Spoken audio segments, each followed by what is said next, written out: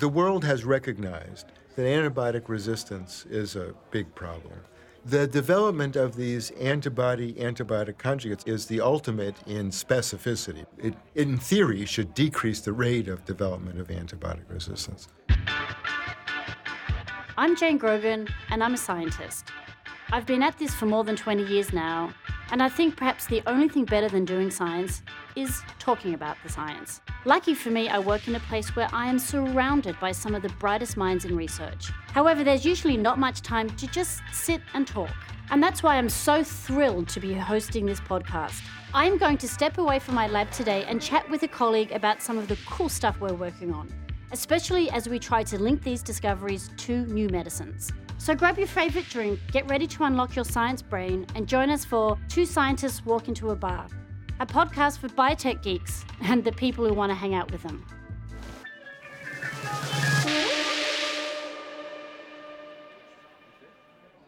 Today we're going to be talking about a subject near and dear to my heart, immunology. Specifically, how the immune system works, and new ways we're looking at fighting bacterial infections like the so-called superbugs. Okay, so how often do you think about your immune system? When I get sick, I do. Maybe when I'm sick, or not every day.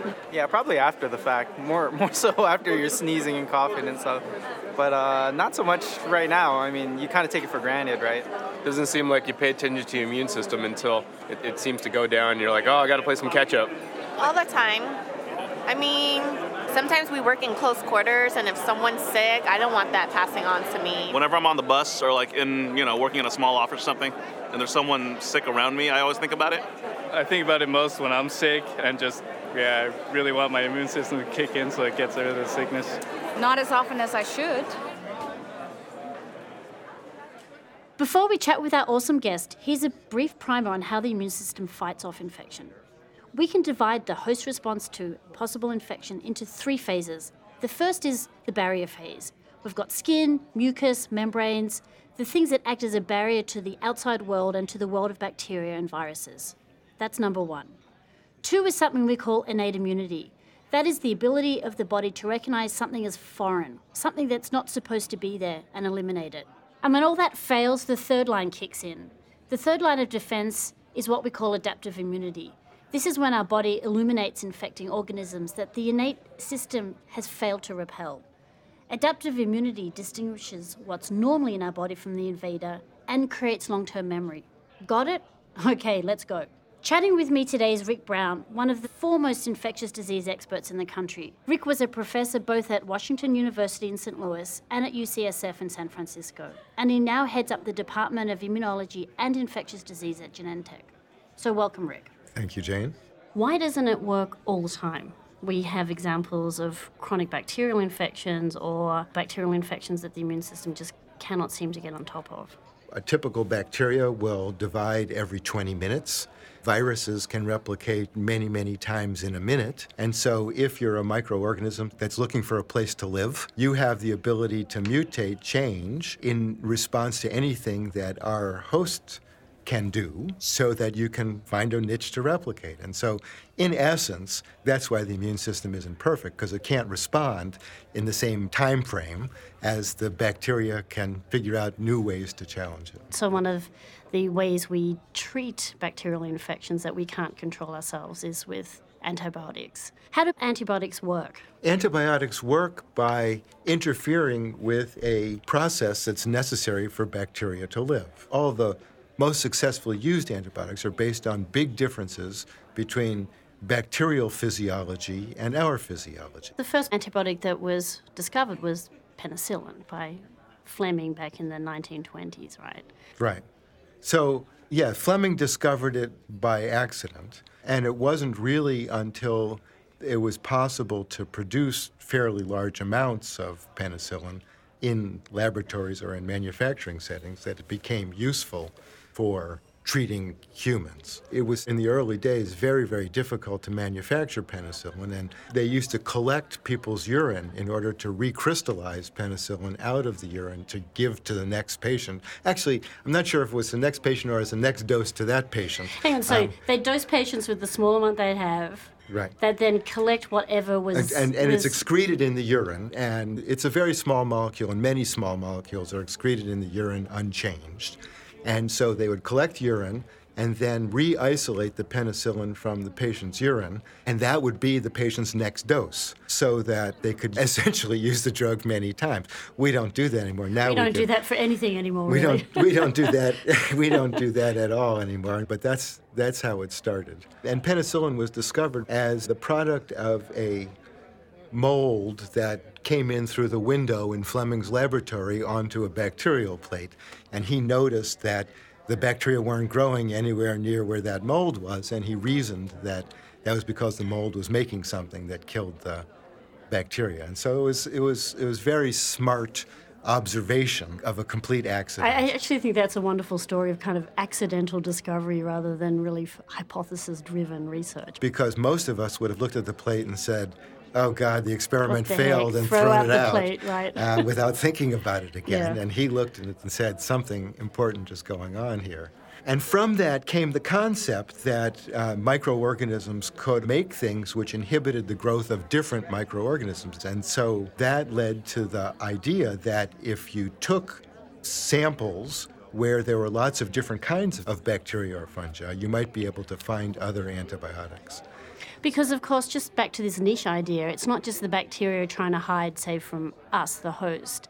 They're also hiding from each other and other fungi in the microenvironments that they're living in.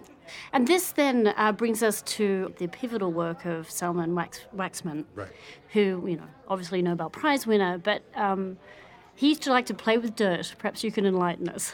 Well, he was the one who systematically set out to find substances made by one kind of organism that would kill other kinds of organisms. And he would just bring dirt from all over the place into the laboratory and grow whatever he could from that dirt, now doing on purpose the experiment that Fleming had done accidentally by taking different bacteria and putting them on plates of other bacteria and see who inhibited whose growth.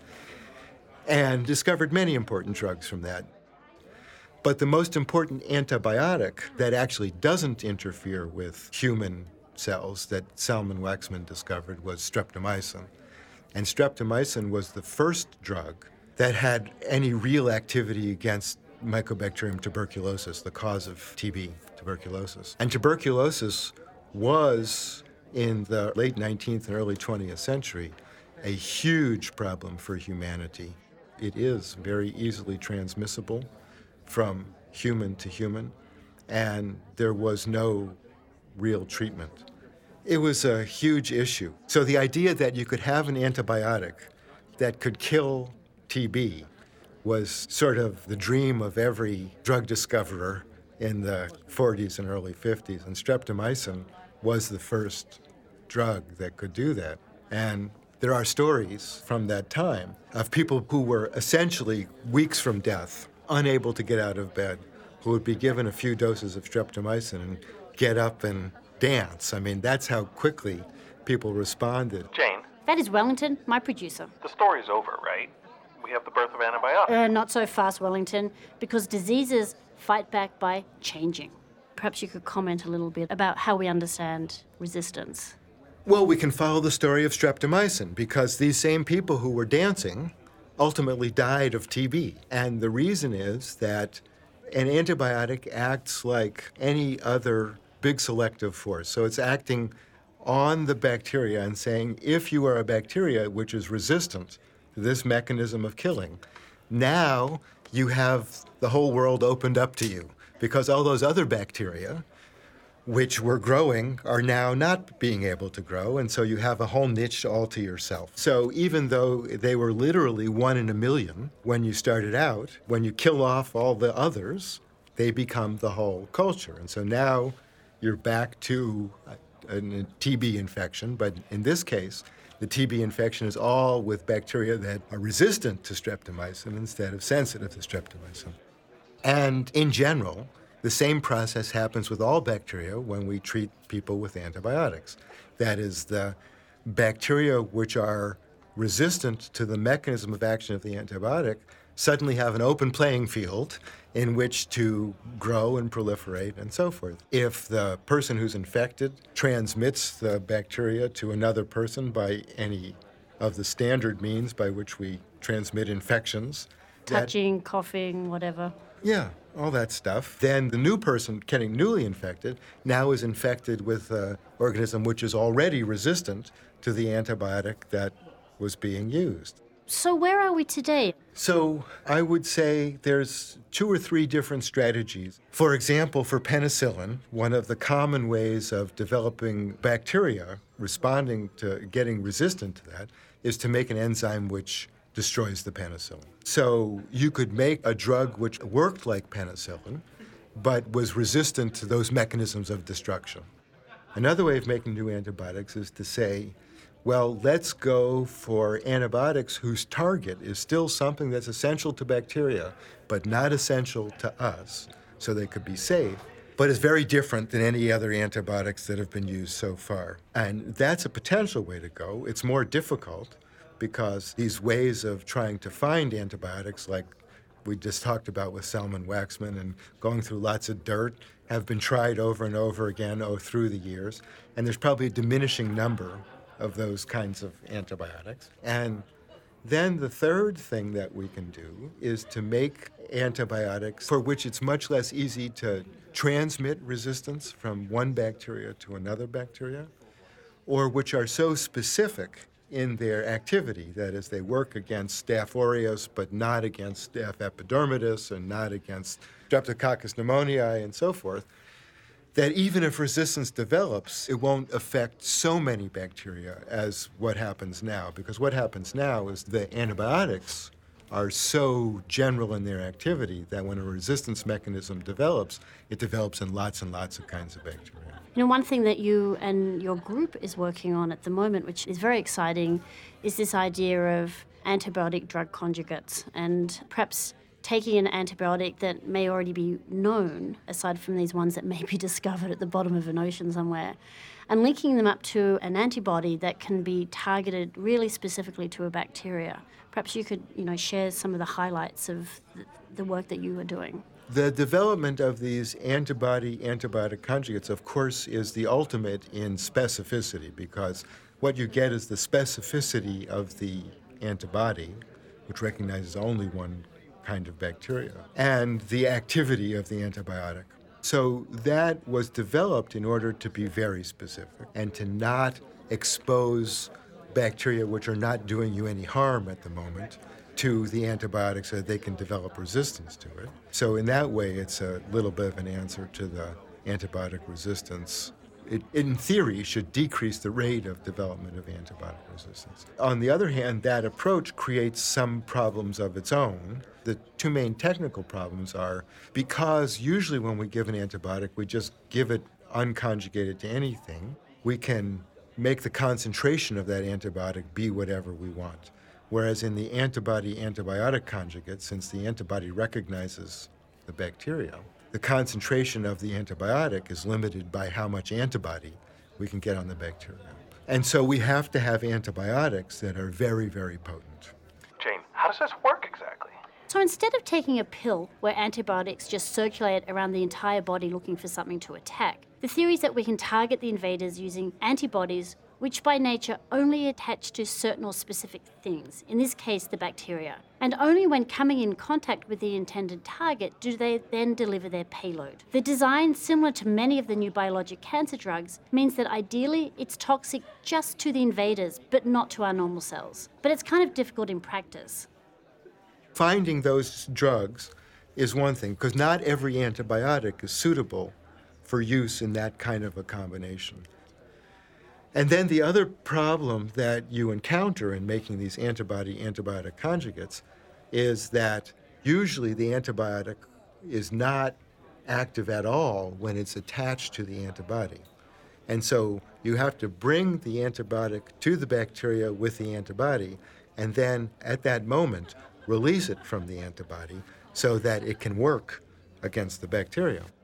And that's a trick that requires a lot of specialized chemistry to be able to do. And so we know two different ways to do that for the bacteria. One way is to use another activity of the antibody, which is that it induces host cells to take up the bacteria. So when we have the bacteria with the antibiotic conjugate on it that gets taken up by the host cell, then we use host cell enzymes that are present in that phagosome to release the antibiotic. So it's sort of using the host cell in a new way to kill the bacteria, a job which it was intended to do in the first place. It sounds like a very exciting synergy of different mechanisms. And the second way that we know to do that is to actually use bacteria-produced enzymes to release the antibiotic. And so sometimes we've made antibiotic conjugates in which we make the connection between the antibody and the antibiotic susceptible to an enzyme that the bacteria has made, probably to create this niche to cause a little damage to host tissues so it can sit there. And so that's, I think, an even cooler one, because we're using a bacterial factor which often causes disease to create the condition which will kill the bacteria. So it could be a perfect scenario for an optimal drug. But I want to move into beyond just the treatment and these new ideas for treatments to diagnosis. When a patient presents, say in a hospital setting or at the clinic, before they get a diagnosis, they're often treated with antibiotics that may not be specific for what they actually have, but because we don't know what they have, they go on these broad treatments. And I just wanted to hear your thoughts on where you think diagnosis for bacterial infections is today and what the future looks like. So in a standard clinic or hospital setting, diagnosis of bacterial infection today is no different than it was 100 and some odd years ago. It's unfathomable. It's really pretty amazing that things have changed so little. And it requires getting a sample from the patient of the fluid that you think is infected and putting it on a bacterial plate or putting it under the microscope or something like that to get an idea of what the infection is. And of course, there are many, many technologies which could improve upon this vastly, but they've not come into broad clinical use precisely for the reason that you say, which is that the standard practice now in medicine, if somebody has a serious bacterial infection, to treat very broadly until you know exactly what the infecting organism is. But eventually, you start to build up toxicities as well, because none of these antibiotics are totally without toxicities. And as you add more and more antibiotics, you increase toxicities. You increase drug-drug interactions with whatever other drugs the patient has. It becomes an incredibly difficult situation. And so I think the period of time when this paradigm for treating serious bacterial infections, treating broadly initially, it's just not going to be possible. So if we can use molecular screening techniques to really bring this down from days, which we do now with these cultures, to hours, then the hope is that we can really identify the exact infection and start providing really exquisite, specific treatments with things like these antibody drug conjugates or other. Right. And so identifying the exact infection and also identifying the antibiotic resistance mechanisms which are present in those bacteria so that we know which drugs won't be effective against those bacteria, and so that the treatment can be tailored at a very early time to exactly the infection that patient has. And it seems to me that we are at a time in science where that is possible. If we can diagnose exactly what the infection is, we should be able to use narrower spectrum antibiotics, which will have less of a resistance problem. So it sounds like there's a lot of positive potentials and therapeutic outcomes there for patients. You know, I think as the world has recognized that antibiotic resistance is a big problem, and this problem is being attacked from many different perspectives. I've sort of given you the scientific perspective, which is, I think, the one that holds probably the greatest hope.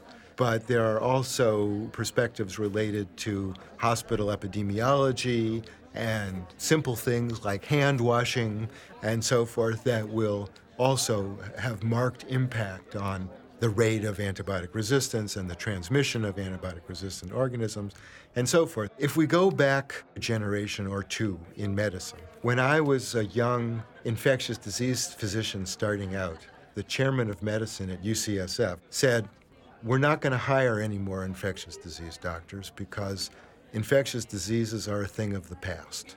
And that was not an uncommon sentiment. A guy who was an infectious disease physician himself, who was the head of the American College of Physicians or some august group like that, also said, if we train any more ID physicians, they'll be diagnosing each other's throat cultures or something, So cure was when they we were had done. this vision of cure, and it was the hubris of not understanding the basics of how rapidly bacteria can develop resistance that led to that hubris. And I think that we're now quite aware of all these problems, and I think that there's a much greater understanding of how we're going to have to deal with this in the future. Well, it sounds like there's great hope for patients, and in the meantime, we should keep our wounds cleaned, wash our hands, and try not to cough on each other too much. With that, thanks, Rick. It's been great chatting with you. So thanks, Shane. Amazing. For some time, the search for new antibiotics was something of a scientific backwater. Now it's one of the hottest fields in discovery research. I hope you enjoyed that chat as much as I did. And if you did, please tell your fellow science fans about the show. We'll be back in a couple of weeks with a new podcast. If you haven't listened to our previous episodes, now's your chance to catch up. And while you're at it, we'd sure appreciate it if you'd follow us and like us on Facebook and Twitter. And importantly, rank us on iTunes. That's our ultimate data point. I'll talk to you again soon. But for now, I'm going to wash my hands, and then for me, it's back to the lab.